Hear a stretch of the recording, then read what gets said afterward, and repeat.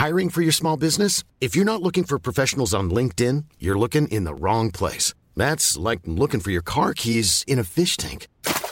LinkedIn helps you hire professionals you can't find anywhere else, even those who aren't actively searching for a new job but might be open to the perfect role. In a given month, over 70% of LinkedIn users don't even visit other leading job sites. So start looking in the right place. With LinkedIn, you can hire professionals like a professional. Post your free job on linkedin.com/people today.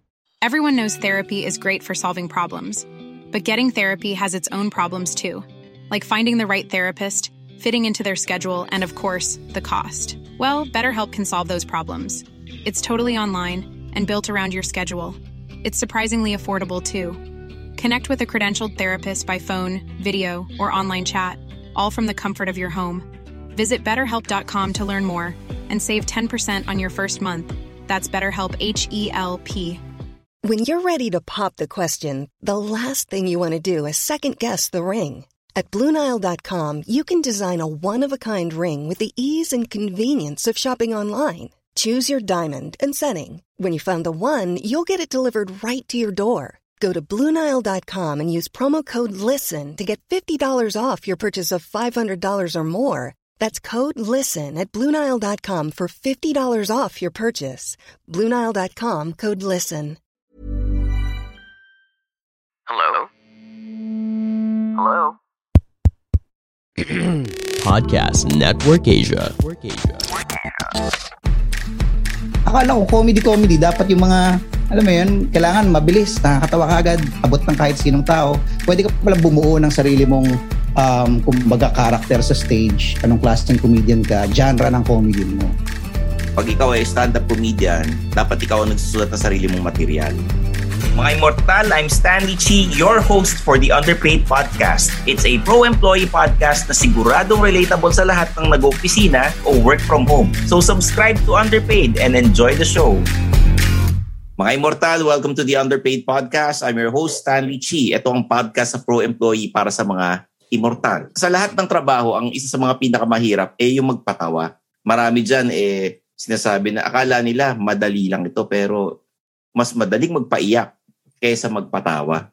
Okay? At pag-uusapan natin ngayong episode ay ang trabaho ng isang stand-up comedian. Hindi ito yung stand-up comedy na napapanood nyo sa Quezon Ab na nilalait yung mga audience. Iba ito, point of view stand-up comedy, observational, para nagkukwentuhan lang. Nagsimula ito early 2000 nung dumating sa Pilipinas si Rex Navarrete, tapos nagsimula yung mga, nagdatingan yung mga local stand-up comedians na paisa-isang nagsulputan. At ngayon, kahit pa paano, accepted na ito ng Filipino audience. At sabi nga nila, medyo class B daw. Pero pag-uusapan natin yan, kasama ko ngayon ang dalawa sa mga pinakamagaling na stand-up comedians sa bansa. Papakilala ko na si Jeps Galion at si Mac Tavares. May pressure. Buti na lang hindi show yun, pare. Kung show yun, yung mga tao na nakaganon, talaga, pinakamagagaling, tignan nga natin. Sarap pala masabihan nun, no? Diba? Etong kayong dalawa, mga headliners na nagpo-produce sa sariling show bilang stand-up comedians, no? Unang tanong, I'm sure na-intriga mga immortal, malaki ba kinikita nyo dyan? Hindi. Bilis, no? Pero, welcome to Underpaid, Ano ba ang, paano kayo nahikayat na maging stand-up comedian? Kasi naman, nung nagsimula ito, hindi pa naman ganun ka-accepted ng mga ibang audience. Mas sanay sila yung kumakanta, sing-along masters, nilalait yung audience, di ba? Pag nasa QAV, yung comedy bar, alam nilang sing-along masters. Pero pag nasa Makati, BGC, no? Medyo social na lugar, mas alam nila yung point of view stand-up comedy. At yung mga nanonood ng cable sa Jack TV, yung mga Comedy Central, yan. Simulan muna natin kay Mac. Paano ba? Ano siya, kumbaga parang tulad sinabi mo, mga musikero, art kasi siya So, isang bagay na madidiscover mo na, siya okay to Tapos parang gusto ko subukan. Nung sinubukan mo na, and habang tumatagal, may in love ka na dun sa craft And here we are, 10 years ago. So, 10 taon namin nagko-comedy. Masaya pa rin kahit walang kinikita. Meron naman. Meron. Pero hindi mo nga siya pwede talagang i-full-time sa ngayon. Siguro dahil masyado pang bata yung comedy sa Pilipinas. Tulad nga nung intro mo, di ba? Parang iba yung pagkakaintindi ng tao pag sinabing comedy. So, or yung gantong style ng comedy, POV na comedy na ginagawa namin. So, sino ang mga naging influences mo, Mac? At ano yung tinahak mong mga trabaho dati bago ka naging isang stand-up comedian? Marami na akong pinapanood na stand-up comedian dati, Stanley. Pero hindi ako na-encourage na itry o subukan yung comedy. Meron lang particular na comedian akong nakilala, si Bill Hicks. American comedian, patay na rin to. Old school. Ayun, kasi iba yung style niya eh. Hindi siya yung, medyo may... Masyadong underdog si Bill Hicks eh. Oo, parang gano'n eh. So may mga hugot. Alam mo yung mga, palang pagbata ka, di ba marami kang mga naiisip-isip. Taka na mali itong bagay na to eh. Ba't ganito yung pananaw nila dito? And that kind of comedian, medyo in-expose niya yun. Tapos nilalagyan niya ng comedy. Tapos sabi ko, pucha, pwede pala yung ganong style. Akala ko comedy, dapat yung mga, alam mo yun, kailangan mabilis, nakakatawa ka agad, abot ng kahit sinong tao. Pwede ka pala bumuo ng sarili mong, kumbaga, character sa stage. Anong klaseng comedian ka, genre ng comedy mo. And then doon, sabi ko, sige, susubukan ko. And ayun, here we are. Okay. Ikaw naman, Jeff, sino naging influences mo at paano ka nakikayat maging isang stand-up comedian? Actually, napag-usapan na namin before to, mahilig talaga akong mag-consume ng mga art. Hindi ko alam naman na nagko-consume ka na ng art ng gano'n no. Kasi sa palengke ako lumaki. Yung katabing tindahan namin sa palengke stand, nagtitinda ng mga bootleg na kaset. So nahahalata yung edad ko, no? Bootleg na kaset. Tapos, ang lagi niyang pinapatugtog doon, pork chop duo, men. Ibig mo tayang age, di ba? Nakakarinig ka na ng mga bastos. So, doon ka mahuhook. Tapos, pagdating ko ng college, ito na naman, i-dabding ko na naman sarili ko sa statement na to, no? Nauso nun yung flash animation ni Rex Navarrete na SBC Packers. Oo, tsaka yung Marites and the Super Friends. Marites and the Super Friends. So, yun yung unang-una kong discovery na parang, meron palang ganito. Tapos parang nag-research ako kasi may internet na nun na parang, stand-up comedy pala tong ganito. Tapos itong mga artistang napapanood ko before, stand-up comedian din pala to. So Robin Williams, si Chris Rock. Pero malaki talaga influence sa akin ni Rex. Bumili ako ng CD pa niya. Dati ang hirap magharap ng CD niya. Sa Tower Records pa ako nakabili nun nung Bastos. Tapos... ikaw pare, nakabili ka nung Husky Boy na mga CD niya. Ako, yung pinirata ko lang eh. Alam mo yung... tinorrent? Parang hindi tinorrent. Yung CD na kinopya mo lang. Sa pinern mo. Oo. Yun na nga yung nun. Tapos, nagtatrabaho na ako nun sa BPO. Narinig ko yung Jack TV La Papalusa. Sabi ko, meron na palang ganyan dito.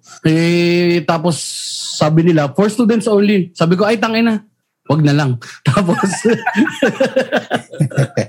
tatrabaho na ako nun eh. Ano trabaho mo nun? Supervisor na ako nun sa isang call center ng mga panahon na yun. Customer service representatives ang mga hawak ko nun. Sa eBay ba o PayPal?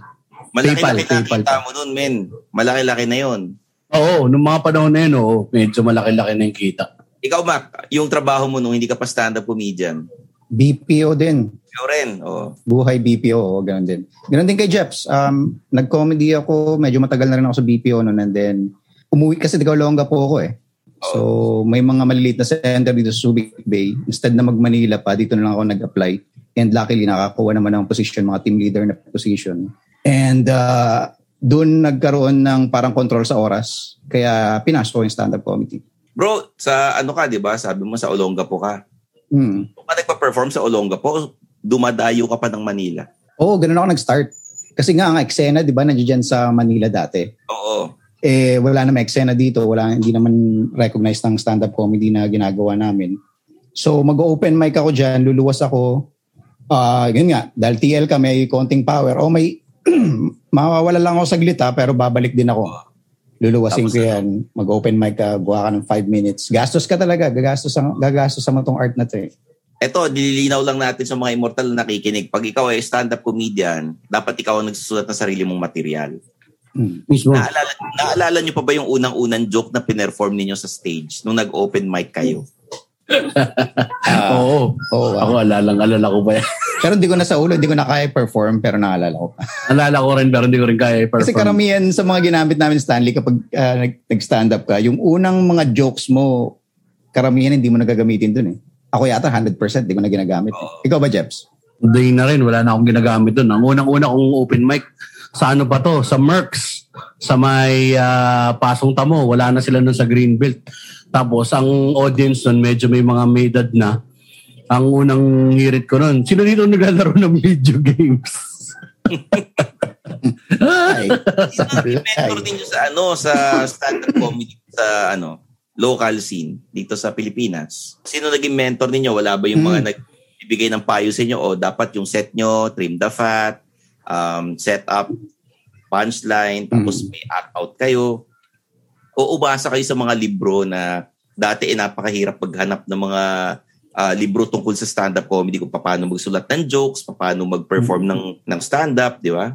May mga nag-mentor ba sa inyo? Paano ba? Sariling sikap ang nangyari.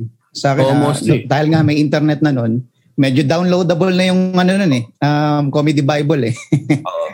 Tapos, syempre, may YouTube na rin. Pero iba pa rin talaga yung may guidance ng matagal nang sumasampa sa stage. Kunyari, sila, yung inabutan natin, Jeff, sila GB Labrador, sila Alex Calleja, panahon pala na Team Tayag noon, di ba? And ayun. So, obserbahan mo lang eh. Wala naman talaga yung rekta na, ganito yung dapat mong gagawin kasi mababait din yung mga komedyante na nakasama natin eh. Oo. Wala namang haras na nangyari. Hindi, ibig sabihin na wala yung they put you under their wing na, kukunin ko kayo sa gig namin, bibigyan ko kayo ng 10 minutes, ito yung tip ko para mas gumanda yung set mo. Walang ganun.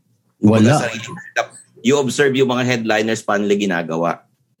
Mas yung manonood ka ng gig, tsaka ako, madalas ako ng libro, docu. Tapos yung mga tips lang na nakuha mo, minsan kapag katapos, yung bit mo na ganito lang yan, baka pwedeng gumana kapag ganito. May mga ganun lang na konting pasakali, pero so far as parang gawin kang isasama ka niya at gagawin ka ng opening act, wala naman. So paano nyo nakakuha yung kauna-unahang opening act ninyo? Yung paid gig. Tapos magkano yung binayad sa inyo? Kasi ako dati, kami 250 lang dati. 250. Yun yung pinakamababang nakukuha namin. Anong year yan, Stanley? 250 sa year 2006, 2007 sa Magnet BGC. Yung sa may Nike na building. Yung Nike store na yon dati. Ano yan? Magnet BGC yan eh. Tapos nagpe-perform kami. Hati-hati kami sa mga binabayad sa entrance ng mga audience, kanya-kanyang hatak ng kakilala yan. Uy, manood kayo. Tapos nagpa-perform din kami sa Spicy Fingers sa Greenbelt 2 sa Makati. Yun, siguro salamat sa iyo, Stanley, o sa inyo, Stanley, dahil medyo kahit pa paano tumaas yun sa amin. Akin yata 1,000. Buti ka pa. Diba? 1,000 ako first gig sa keg. Sa BGC. First paid mo talaga. Ako, naalala ko, siniksik ko yung sarili ko sa lineup. Pinilit ko, baka pwede ako sumama dyan. Ang tawag dito, sa Olonga po yun. Out of town gig. Parang corporate yata. Pinag 5 minutes ako. Nabayaran naman ako, Stan. Laki. 300. Sino nag-headline? Sino headliner? Team. Okay. Alam mo, yung mga mas senior na stand-up comedians, minsan may mga ginagawa sila na, hindi maganda yung set mo, huwag ka muna mag-perform itong gig na to, or na-late ka, huwag ka mag-perform ngayon, ganyan. Ano yung mga ginawa nila dati sa inyo na, yung parang lesson learned, ganyan? Kasi nangyari sa akin doon, open mic, na-late ako hindi na ako nilagay sa lineup na-late lang ako ng mga siguro nung dumating ako, magsisimula na yung set, yung open mic, hindi ako nalagay sa lineup. Nahiritan lang. Ako, madalas ako nahiritan dati. Pinalakpakan ako. Headlining set Overtime. Sa overtime. Kaya yun. Magalamampas ka sa oras mo. Pwedeng pakitype kung sino yung hindi ko babanggitin. Sino na yung headliner na nagparinig noon? Marami yan. Halos lahat naman, pangalanan na natin yan. Si Red yan, tsaka sila GB. Sila kapag ka set talaga lumampas ka. Suki ako kapag ka, mabilis ako ma-OT. Hindi ka nila sinisenyasan. Usually, ay ano kami, yung parang tinataas yung daliri. Ganun.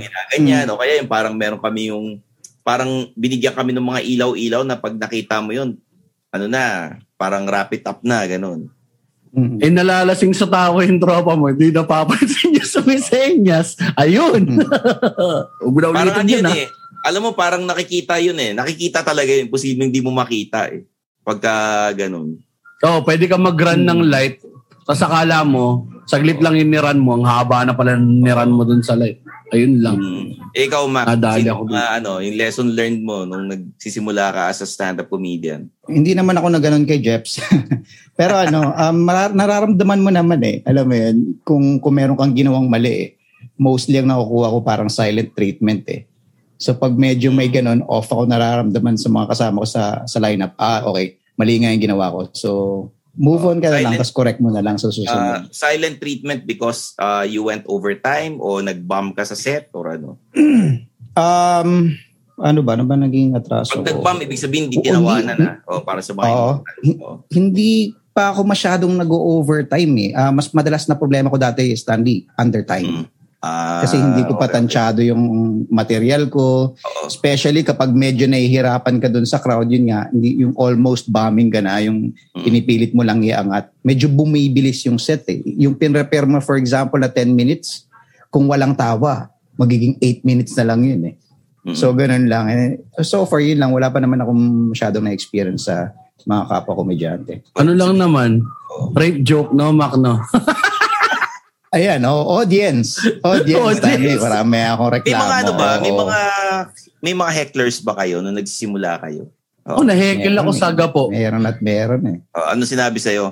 Ang tawag dito, medyo ako nung tungkol sa Magnum condoms, yung Magnum na ice cream. Yung pinabibili ko Magnum condoms yung ano. Sabi niya, sabi ko ang punchline ko, hindi kasya sa akin to, triple XL ako eh. So may sumigaw sa audience, Hindi naman pangit na mga hindi pa heckling yung ginawa sa iyo talaga na sinisigawan ka ganon. Hindi pa. Mac. Marami-rami na. Yung iba kasi hindi naman nila alam na heckling yung ginagawa nila. Minsan sumasagot lang sila dun sa material mo.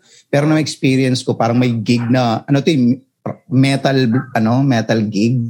And then nagsingit lang ng stand-up comedy. Literal lasing na yung mga tao. So, kasi nung mga set, no? Siyempre, stage time yun, papatulan namin, di ba? So, may gig. May gig daw. Pwede ba mag-comedy dyan? Sige, comedy kayo. Ayun, lasing na lahat ng tao. Kada bitaw ko ng joke, minumura niya ako. So, may mura lagi. So, pinalampas ko yung mga 3 beses. Nung pang-4 na, minura ko na rin. Anong nangyari? Nakipagmurahan na ako. Pero tuloy pa rin yung beat. Tuloy pa rin yung set. Murahin ko lang siya para lang huminto, tapos tuloy ko pa rin. Professional, syempre. And then after nung show, lasing na siya. Lasing na yung gago. Doon sa table niya, nakadukbo. Natutulog na. Di gumanti na kami. Pinagsisigawan namin habang natutulog siya. Takina mo ha, ingay mo ha. Ano ka ngayon? Dati nag-open mic kami ni Derp Febrado. Nag-open mic kami sa Makati. 2 lang kami dumating. Tapos may mga lasing doon na, siguro mga 3 silang lasing doon. Sinisigawan kami na we want the set to start right now. Mga ganon. Oh, shit. Tapos habang nagpa-perform kami, sumisigaw-sigaw, ganyan, sinisigawan kami. Wala, dire-diretso lang kami ni Derf nun. Hindi namin pinapatulan ng mga hecklers eh. Kasi once napatulan mo yan, you're giving them power na over you bilang ikaw yung nasa stage eh.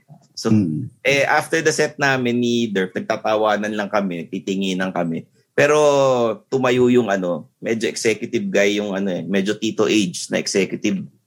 Parang kinamayan lang kami, parang na-appreciate daw niya yung set namin. Ganon. May malala pala ako, Stan. May malala ako nito lang, Santa Cruz. Headliner ako, Santa Cruz, Maynila. Sabi ko, okay naman sa tapos ang crowd taga Tondo din. Oo. So lahat ng jokes ko na tungkol sa Tondo parang ang labas real talk lang sa kanya. Tapos ganoon sila kada magkukwentuhan sila. Tapos sisitahin ko magkukwentuhan na naman sila. Tapos mamaya mga lasing na kung tapos inoohan yung mga set, yung mga jokes mo, imbis na tumawa sila. Pwede! Putangin na siya! Pwede yan! Tapos, pagkatapos nung habang nagsiset ako stand, hindi ako na-heckle hindi ako na-rattle doon sa pwede. Na-rattle ako. May dumaan sa harapan ko, pare. Inaibol ako. Tinignan ako ng mata sa mata. Tapos ginanon ako. Habang nagsiset ako, tinanguan ako. Siyempre lang anong gagawin ko doon. Makikipagsuntukan ako ron. Pagkatapos doon, yung lalaki na yun, nakuha ko rin siya. Kinamayan ako ganun, pare. Tapos pagbukas ko ng kamay ko, may 20 pesos ako sa kamay. Tapos sabi niya, hindi ko kilala yan, pare. Sa'yo na yan. Hindi ko kilala yan. Taklap. Pala, no? Ano ang, magkano ang bayad sa headliner ngayon? Ngayon? Oo. Ay, depende. Si Mac ang makakasabi niyan kasi. Mga gigs. Ngayon, hindi siya corporate, gigs. Paano ba? Normally naman kasi, parang di ba group show. Pag headline, bihira lang din ang headline. Pero malaki ka lang ng bahagya dun sa kasama ng buong lineup. For example, kung may 8K ang the rest of the comedians sa isang lineup, meron ka sigurong 10,000. Parang gano'n yung ratio. Baka 8K ang yung pero rest of the lineup. Pero sa'yo, yung headliner 10,000. Parang gano'n. Closing. Magkano ang ticket ng ng stand-up comedy manonood? Kasi hindi umaabot ng ng ganong amount dati. Hindi, actually, lang yun hindi yung specific na TF na pwede mo makuha. Pero dati may mga ganong may mga ganon rough estimate. Per ang ticket nun, 350. Kung ako nagkakamali, mga ganon. So, ilang taong nanood niyan? Meron kang mga 150 to maximum siguro 200 yan. 200 people na manonood. Ngayon, magkano hati ng bar dyan? Yan ang iba-iba na. Iba-iba na ngayon, Stan. Dati, si bar na may mga setup na si bar ang magbabayad sa stand-up comedians, naka-free show siya. So sa keg, ang opening acts is yung host, feature, tsaka middler, 1,000. Tapos ang headliner, 2,500. Yun yung mga panahon na yun sa mga ganong mga show. Meron din ako nakatanggap. 5 kayo. Host, opening act, 3. Isang middler. Isang middler lang. Tapos headliner. Mga minsan, 4-man lineup, 5-man lineup. Okay. Parang ganun yung makukuha. Tapos, wala na yun. Wala nang particibar doon. Sales na lang nila. Tapos, orderin mo sila ng pagkain or ng drinks. Oo. Sales na nila yun. Hindi na nila papakailaman. Basta entertainment for the night kayo. Meron din naman ngayon na nag-set kami. Mas alam namin ni Mac yung feature spots ng mga TF eh. Kasi meron yung dati naalala mo yung Mac yung nag-perform tayo sa El Calle. Ganun din siya. Bayad na nung venue yung comedians. Wala nang ticket din yun. Parang 2,500 din yata. Featuring act ka. 2,500 sa sa Resorts World. Yung headliner, malabang doble ng 2,500. Malamang mga 5,000 yan. Lion share talaga ang headliner. Ilang oras yung headliner? Isang oras? Normally, 20 minutes lang sila dapat kapag ka marami kayo, kapag ka stacked lineup. 20 to 30 lang. Okay, tapos middler? Ano lang yan? 10 to 15. 10 to 15 lang lahat. Opener? 10 to 15 lang lahat. Opener? 10 to 15 lang lahat. Tapos 20. Pinaka-flexible si opening act kasi pwede yan mag-20 hanggat hindi pa mainit. Hindi niya pwede ipasa eh. Okay. So, yan yung presyo ngayon ng pagka nasa bar ka. Sabi nyo, depende. Ano yung sinong bar yung pinakamalaki magbayad? Hindi bar, theater show na pinroduce, no, Mac, no? Oo, theater. Theater show talaga. Mga sa teatrino, di ba 350 ang entrance, tapos magkano nakukuha ng headliner, opener, tsaka ng mga nasa gitna? Guaranteed ka ron kapag ka opening ka 2K. Kapag ka middler ka, nandun ka sa the rest of the lineup. Nag-close ka na ba ron, Mac? Hindi pa ako nakapag-close ng teatrino. Hindi pa ako nag-close ng teatrino. So parang siguro mga ganun din yung 5K yan. Yung headliner ng teatrino. Pero yun? Kapag ka nalampasan nyo yung quota, may quota yata sila sinasabi nung before, may bonus pa kayo. Magkaka-bonus pa tapos i-disperse yun amongst the comedians. Tumanggap na rin ako nun ng 3K dahil nagka-bonus dahil napuno yung teatrino. Pero special shows, malakihan yan. Kasi lalo na ngayon, iba na ang ticket prices. Special show, ibig sabihin yung nirentahan mo yung music museum, ganon. Parang kay Red, nito nakaraan, yung special niya, 1 hour niya. Etong Cool Pals, yung before, yung theater run ng Best of Comedy Manila. Self-produced nila yun, may hati lang siguro rerentahan nila yung theater na yung bayad. So anything above that, bayad na sa comedians.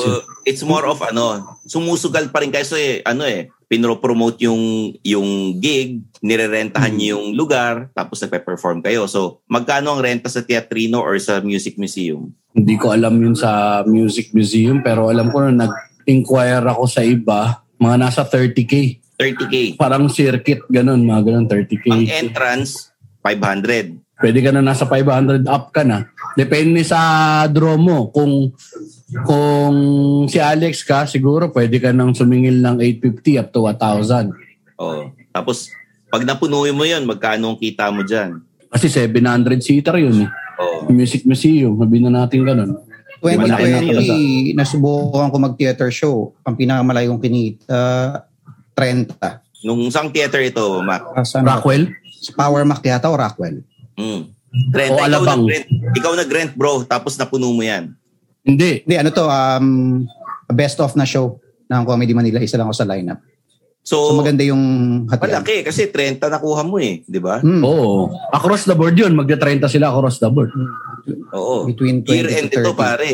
Year end. Mga ganon. Almost. Pero hindi. Mid-year yan. Umiikot sila eh. But the ticket prices are 650, 500, mga ganon na. Tumataas na kasi dati ang entrance namin 100, 200, mga ganun lang Oo Nabot namin yan Stan, 150. Di ba? Ganun lang ang entrance dati. Tapos swerte mo kung makakakuha ka ng 50 taong manonood. Diba? Yun. Yung conspiracy dati, doon kami nagpe-perform. Tapos dadayuhin talaga dapat yan. Yung may mga sisilip dun sa pinto, manonood, tapos hindi magbabayad. O yung mga nangihingi ng compli, yung mga guest list, ganyan. Gusto nalagay dun. Naglalagay pa ba kayo sa guest list o hindi na? Hindi na. Pagka ganun, parang bahala na kayo dyan. Gusto nyo manood kayo. Okay. Kasi, so itong ginagawa ninyo, bukod sa magsusuot ka ng sariling material, meron ka dapat na day job, sumusugal ka kasi nire-rent mo yung theater, nag-sariling hatak kayo, pinopromote ninyo. Ito talaga, passion ninyo ito. Hindi yan yung parang trip-trip lang kasi hindi kayo tatagal ng 10 taon kung trip-trip lang At syempre, pag point of view stand-up comedian ka, malamang either may pinag-aralan ka or may pinag-aralan ka tapos kahit papaano meron kang day job or may kaya ka ng kahit papaano, di ba? Kasi kung parang gano'n. Mahirap mahirap mag-rent ng isang theater na magpo-produce ka ng sarili mong show. Tapos marami kang kakausapin na intindihin mo pa yung set mo, yung ilang oras mo magpag-perform. Kukuha ka pa ng mga open air, ng mga papagawa ka pa ng poster, di ba? Totoo. Magastos. So dapat mas maganda ba may producer na mag-organize para sa inyo o kayo pa rin mas gusto nyong self-produce na lang na mga gigs? Iba pa rin siguro yung self-produced kasi risky pa rin hanggat hindi nangyayari yung show, hindi mo alam kung ano outcome So pwedeng langawin yung show, di ba? So kung kukuha ka pa ng ng ibang tao, medyo tsaka iba pa rin pag ikaw yung gumagawa. Mismo. Nakikita mo yung lahat ng mga possibilities masarap yung grind Parang ramdam na ramdam mo yung passion pag ikaw yung gumagawa Ito ako Ito yung mo doon mo masasukat na ito yung draw ko. Andito ako ngayon. Nasa 40 katao ang kaya kong hatakin. As compared sa halimbawa kung may producers ka sa ganito ganyan, pwedeng mga first timers yan Although makakatulong yon sa pagpo-promote sa'yo, sa pagpapaangat sa'yo, nga lang parang hindi masyadong ramdam na parang ikaw talaga yung kumilos, gumawa nun sa sarili mo Iba pa rin talaga yung ikaw mismong tumirade. Okay. Nung panahon ng pandemya, Zoom Zoom events kayo. Anong difference ng kitaan sa Zoom events versus dun sa live events? Malaki Malaki. Sino mas malaki? Madali ang Zoom. Oo. Madali ang Zoom sa comedy kasi nga lahat naka-mic. So kahit may ilang piraso lang na tumawa, stand, di ba? So ibig sabihin, hindi ka bumobomba. Kahit tatlo lang sa 30 yung tumatawa, naririnig mo may tumatawa. So ikaw, hindi ka nawawalan ng kumpiyansa, yung timing mo doon pa rin. So compared pag live, kung 30 yung tao, tapos tatlo lang yung tumatawa, bomba na yun. Oo, dinig mo yung silence doon. Yung kasakitaan naman, mas madali mag-attack ng mga panahon na yun kasi medyo mas madali kasi nga hindi na naman problema yung mga tao brave ng traffic. Hindi na sila maliligo, hindi na magbibihis. Nandiyan lang sila, bubuksan nila yung computer nila. Manonood na sila. Mas madali siya magyakag. Pati yung nasa ibang bansa, makapanood sa'yo. Okay. Pero ngayon, sa kitaan, halos pareho lang. Halos pero pareho lang. May mga panahon na mas malaki kumita sa Zoom kasi nga. Malaki. Anong tawag dito? Wala kang binabayaran eh. Walang middleman. Yung bar, mismo. Walang middleman, walang bar, walang PA system na kailangan, wala kang kailangan na kahit ano pa eh. Yung Zoom computer account mo lang. Di ba? Zoom account lang naman ang babayaran mo dyan. Oo. Ngayon, stand-up comedians na kayo, nagsusulat na kayo ng sariling material. Wala na kayo sa BPO. Ano na pinagkakakitaan nyo ngayon maliban sa komedya? Ako, writer ako for TV, film, tsaka commercials. Tapos may negosyo din ako tsaka artista. So kulang talaga isang trabaho lang kung gusto mo mag-stand-up comedy. Ikaw, Mac? Nung nag-start yung pandemic or pre-pandemic, ganun din. So nag-start na rin ako magsulat-sulat. Tumakas na ako sa employment. Ano yung mga programa pinagsulatan mo or yung mga pelikula para malaman natin, Mac? Pelikula wala pa. Nagsisimula pa lang ako, Stan. Nagsusulat ako mga non-narrative. For example, yung mga anything na project ni Alex Calleja. So, kinukuha niya ako na magsulat para dyan. Sige. Sorry. Ngayon, ang sinusulat ko lang ngayon sa parang Facebook show lang siya. So, yung news ko po, parang news satire lang. Si Jeff, pagka nagsulat ka para sa online shows? Mababa lang kasi hindi naman ganun kalaki din yung show na yun. So siguro depende sa show. It's a weekly show, di ba? It's a weekly show. Weekly show. So sabihin natin 5K, gano'n? O mababa pa? Mababa pa. 3K ako doon. 3K.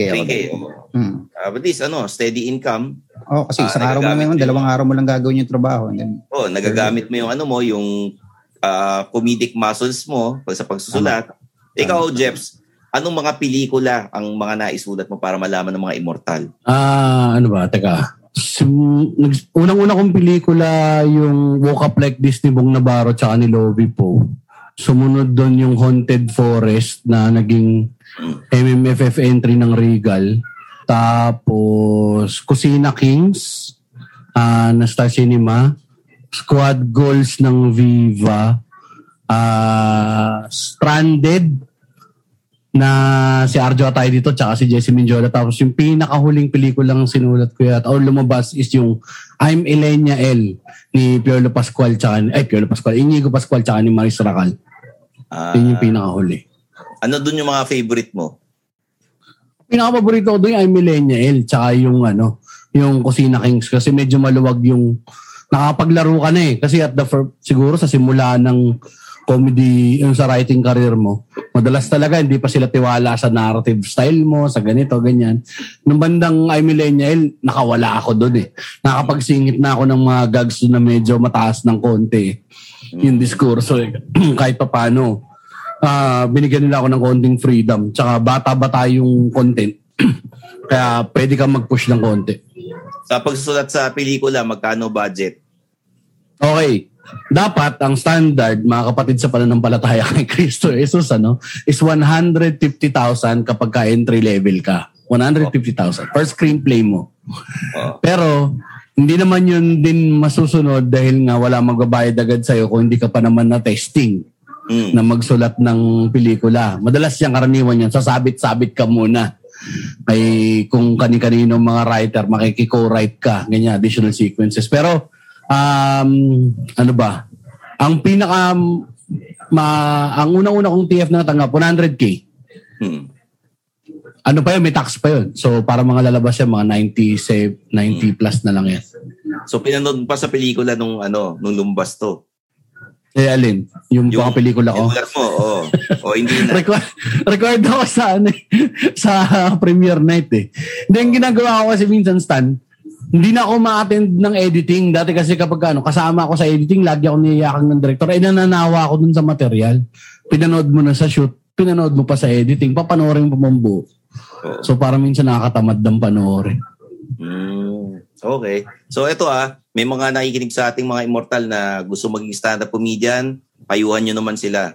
Bago natin pag-usapan yung podcast niyo dahil hindi nyo nalalaman mga immortal, sila rin po ang mga podcasters ng Minimum Wage, Maximum Rage Podcast. Yes. Payuhan muna natin yung mga immortal, Jeps and Mac. Maraming beses na ako natanong nito pero parang hindi ko alam pa rin kung paano sagutin. Hindi, kung sa tingin nyo gusto nyo maging komedyante, gusto tingin nyo nakakatawa kayo, unang-una nyong ihanda ay inyong mga damdamin. Kasi hindi laging tumatawa ang mga tao. Masakit ang stand-up comedy. Pag hindi sila tumatawa sa mga jokes na pinagandaan mo ng ilang araw, ng ilang linggo, iiyak ka ng ilang buwan sa experience na yan. So, kailangan matatagang yung dibdib. Yan ang number one. Siguro the rest sasabihin ni Sir Jeps. Thank you, Sir Mac. May pag ganun pa. Sa akin siguro, kung gusto mong mag-stand up, walang ibang paraan kundi sumampa. Kahit pa sabihin mo na mag-perform ka, gawin mo. Hindi yung sasabihin mo na gusto kong ganito, magsusulat ako ngayon, ganyan. Gusto ko ready na ako. Wala pong naging ready na nagsimula ng stand-up comedy. Pag simulang unang sampa mo sa stage, hindi ka talaga handa. Ang ihanda mo nga lang talaga, yung nga sinabi ni Sir Mac kanina punong-puno ng heartbreak ang stand-up comedy. So dapat medyo matibay talaga yung loob mo. Wag mong personalin. Jokes mo yun eh. Tsaka ihanda nyo sarili ninyo sa pagkain ng sisig at kanin pagka nag-open mic kayo. Yun kung pakakainin kayo ng bar ng pagpe-performan ninyo. Oo. Ay, anong na yun? May gusto akong tanong sa'yo, Stan. Ano yung pinakamalalang nakain mo ng mga staff meal sa pinag-performan mo? Dati sa Spicy Fingers, sarado na naman yun, no?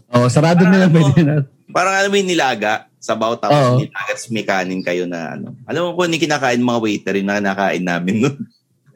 Nakatingin din ako dyan sa Spicy Fingers, Stan. Spicy Fingers, minudong carrots tsaka patatas. Sa conspiracy, pinapakain kami. Kaya lang ang choice mo doon, sisig, tsaka kanin, or yung tofu na hindi pa ako vegan nung mga panahon na yun.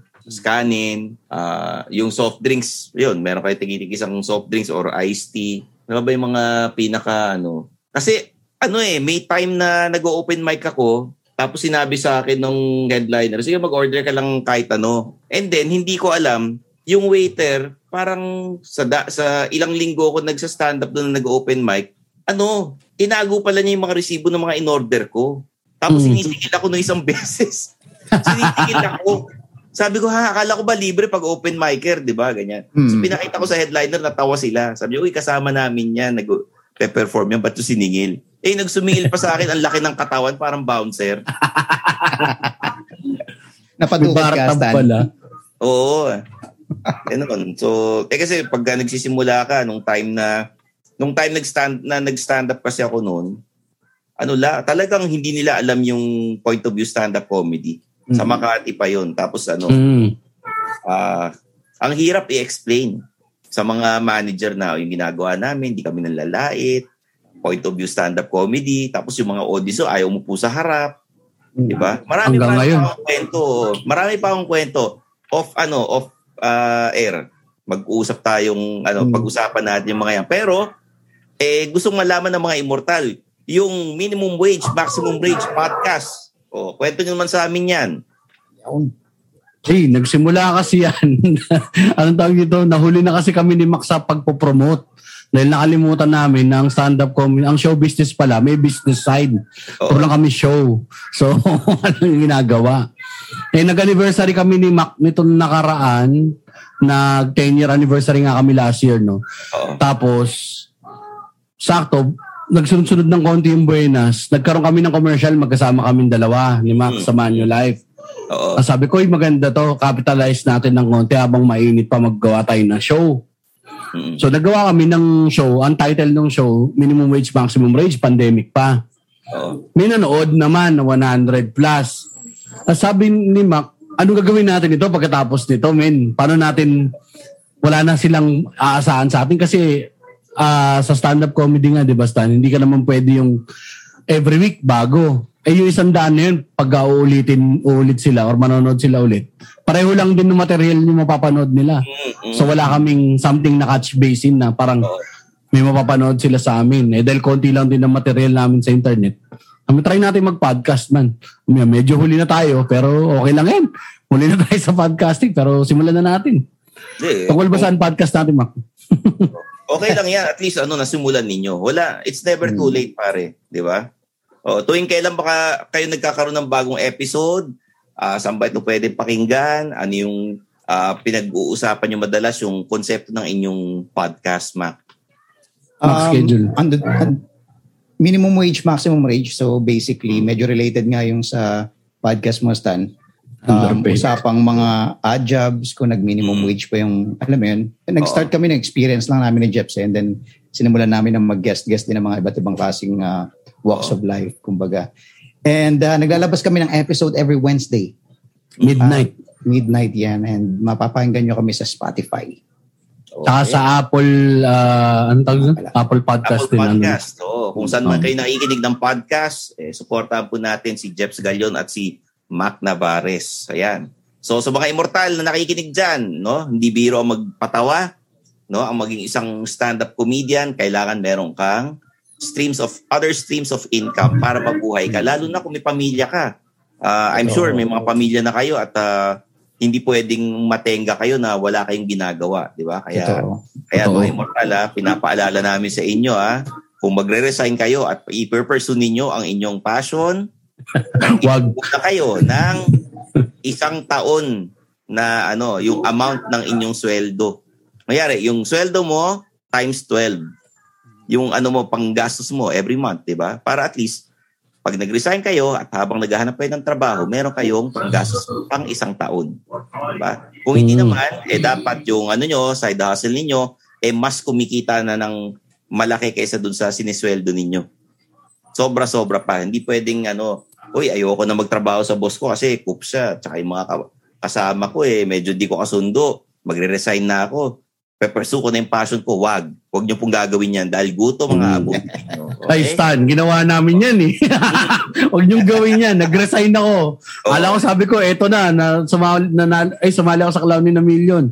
Nakuha ako para sa elimination. Sabi ko, eto na. This is it. I'm going to be a star. I resign. Fuck everybody. Natalo ako sa TV Elims, pare. Nganga ako na 1 taon. Ako. Masayang kwentuhan nito mga immortal. Sana magkaroon ng part 2 ito. Jeps and Mac, maraming salamat sa pag-guest dito sa Underpaid. Maraming salamat. Thank you, Stan.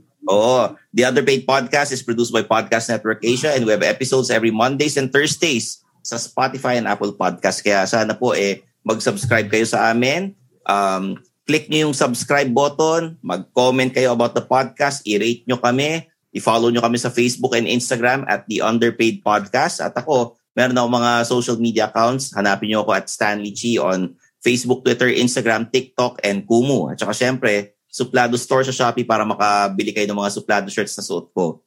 And syempre, papaalala ko lang, youtube.com/Stanley Chi. At ako naman ang tulungan yung magkaroon ng 100,000 subscribers before the end of the year. So ayan, mga immortal, maraming salamat sa pakikinig. For Mac Navarez, Jeps Galion, I'm your host, Stanley Chi, and this is The Underpaid Podcast. Bye. And that's another episode of Underpaid with Stanley Chi. Hit that follow button to get updated with our new episodes. Follow us at our socials at The Underpaid Podcast. Kita-kits, mga immortal. The views and opinions expressed by the podcast creators, hosts, and guests do not necessarily reflect the official policy and position of Podcast Network Asia. Any content provided by the people on the podcast are of their own opinion and are not intended to malign any religion, ethnic group, club, organization, company, individual, or anyone or anything.